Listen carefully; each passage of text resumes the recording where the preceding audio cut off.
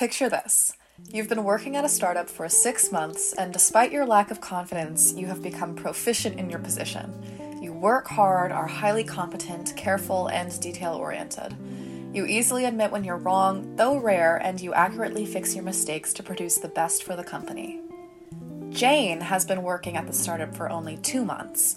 She still doesn't know exactly how certain procedures go, and you often find mistakes in her work. But Jane always acts so confident and bold. It's like she doesn't even consider, like you do, that she may need corrections when submitting work. Now, there's a promotion available at the startup, and it offers a much higher salary. You think you'll get it, you've been there the longest anyways, and though you aren't always sure about your work, your bosses seem to think of you as highly competent.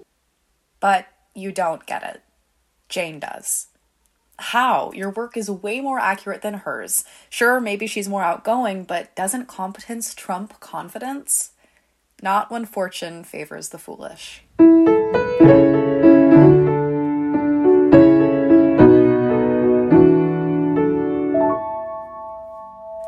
Welcome to Lucky, a podcast that explores our experiences of success, gratitude, and luck. So I look to sports players to explore this idea of fortune favoring fools.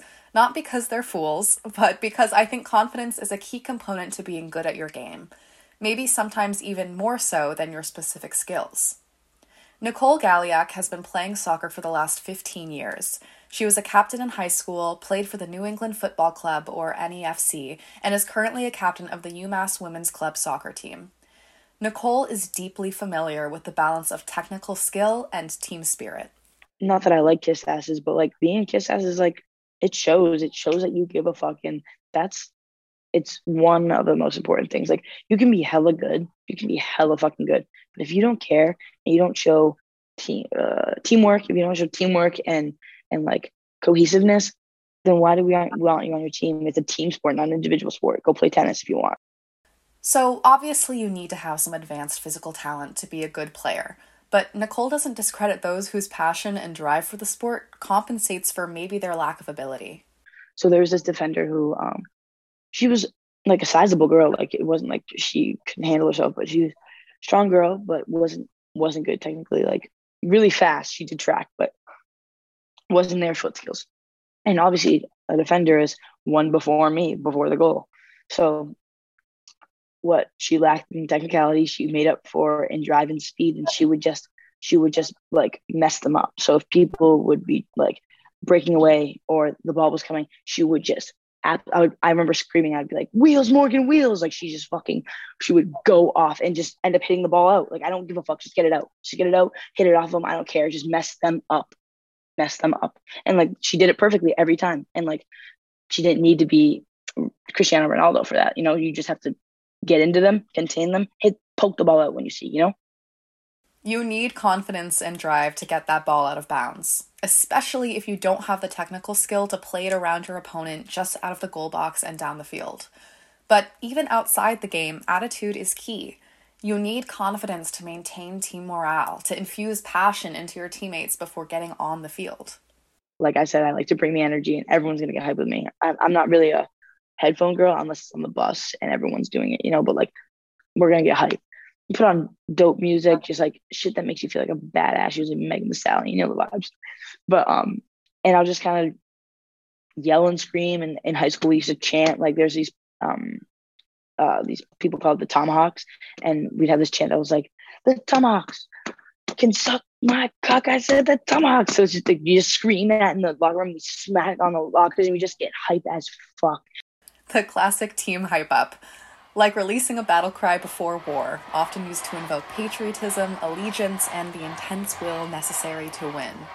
This is such a pure example of the fervent display of confidence, of which requires no skill, but nonetheless intimidates opponents and even leads to your team playing better. Okay, confidence is important, but of course we would prefer to have some competence thrown in there too. What I think we can learn from this is that competence is nothing without confidence, but confidence can still maybe be something without much competence. I asked Nicole if she had to choose between two players making her team, one that is enthusiastic and upbeat, always cheering people on and encouraging players, but only okay at playing, versus a girl who completely lacks team spirit but is much better at playing. Who makes the team? Nicole said it was a hard choice, but the more competent. Now, this is a sport after all. The true goal is to win, not to be buddy-buddy with everyone. Do I think that if put to the test in an observational study, we would get the same answer? I can't say, but I'd like to bring up a real study done by a few researchers titled Fortune Favors Fools: How Confidence Can Compensate for Competence in Learning. It should be noted that this entire study is conducted with regards to entrepreneurial environments. Their findings suggest that a less competent, less accurate, but more confident entrepreneur may outperform a highly competent entrepreneur lacking confidence. I'd like to read a passage from the discussion section of this paper, as if you haven't heard me say these two words enough. It seems intuitive that confidence and competence should go hand in hand. Competence, accuracy, should have limited value without confidence, just as confidence should have limited value without competence. It is tempting to conclude that the challenge is to align competence with confidence, high confidence in accurate beliefs and low confidence in inaccurate beliefs. Our model supports this intuition, but not unambiguously. We identify two conditions where this intuition falls short. So the researchers found that, yeah, both are important, both support each other. This intuition is correct, except for these two situations. The researchers first found that if an entrepreneurship has limited resources and to increase competence and confidence is costly, efforts to increase competence may actually become misplaced. In other words, accuracy will not be efficiently focused on if they can't afford to also focus on increasing confidence. Secondly, this intuition also falls short when competence is low because of things such as employee turnover or workplace turbulence, etc. You would think the firm would put efforts to rebuild their reduced competence, but they found that in some cases, an increase in confidence actually completely compensates for the drop in competence. So actually, when competence decreases, confidence should increase. Does that mean the dumber, the more self-assured? In some cases, absolutely. Does it work? In some cases, absolutely. Now, of course, there is such a thing as being too big for your britches. Nicole even talked about a player she knew who was so driven and passionate, though unskilled, that after injuring her ACL from going full force to get a ball, she continued wanting to practice. She ended up completely tearing the ligament. I mean, when you partially tear your ACL, like, you're probably gonna end up tearing it all. But we told her, like, we tried to tell her, like, you want to let that heal, and she didn't listen. And because of her passion and tenacity, she ended up hurting herself, and now she's out for longer.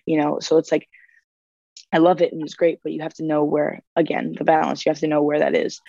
Now, how am I connecting all of this to luck? Isn't that the whole point of this podcast, talking about chance happening outside of your control? Yeah, it is. But I think the point to be made is that often when we feel something is lucky, random coincidence, or fortune, it can actually maybe be attributed to something. Sure, you still have those moments when you think they're about to shoot left and they shoot right, but lucky for you, the ball hits the crossbar instead of the back of your net. There's no way you could have controlled that. That's lucky.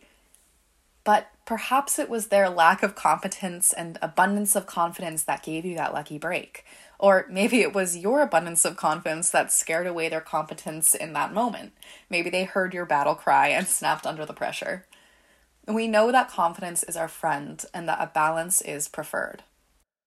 You have to have that balance. Like, I think you have to be able to have that balance. And if you don't have that balance, you have to find it. But what about when fortune favors the prepared? So there's like little instances where, like, oh, thank God, that was so lucky, or the post saved me, I'm so lucky, or my defender was there, I'm so lucky. Like, there's like little things like that. So I would say, like, honestly, like 80-20, maybe even like 75-25. But like, a lot of it is how I approach and my skills on and knowing my angles and knowing how to stay on my feet and not to give up, like shit like that. So like, there's luck for sure, but like, it's not my whole game. Mark Twain might have said that all you need in this life is ignorance and confidence, then success is sure.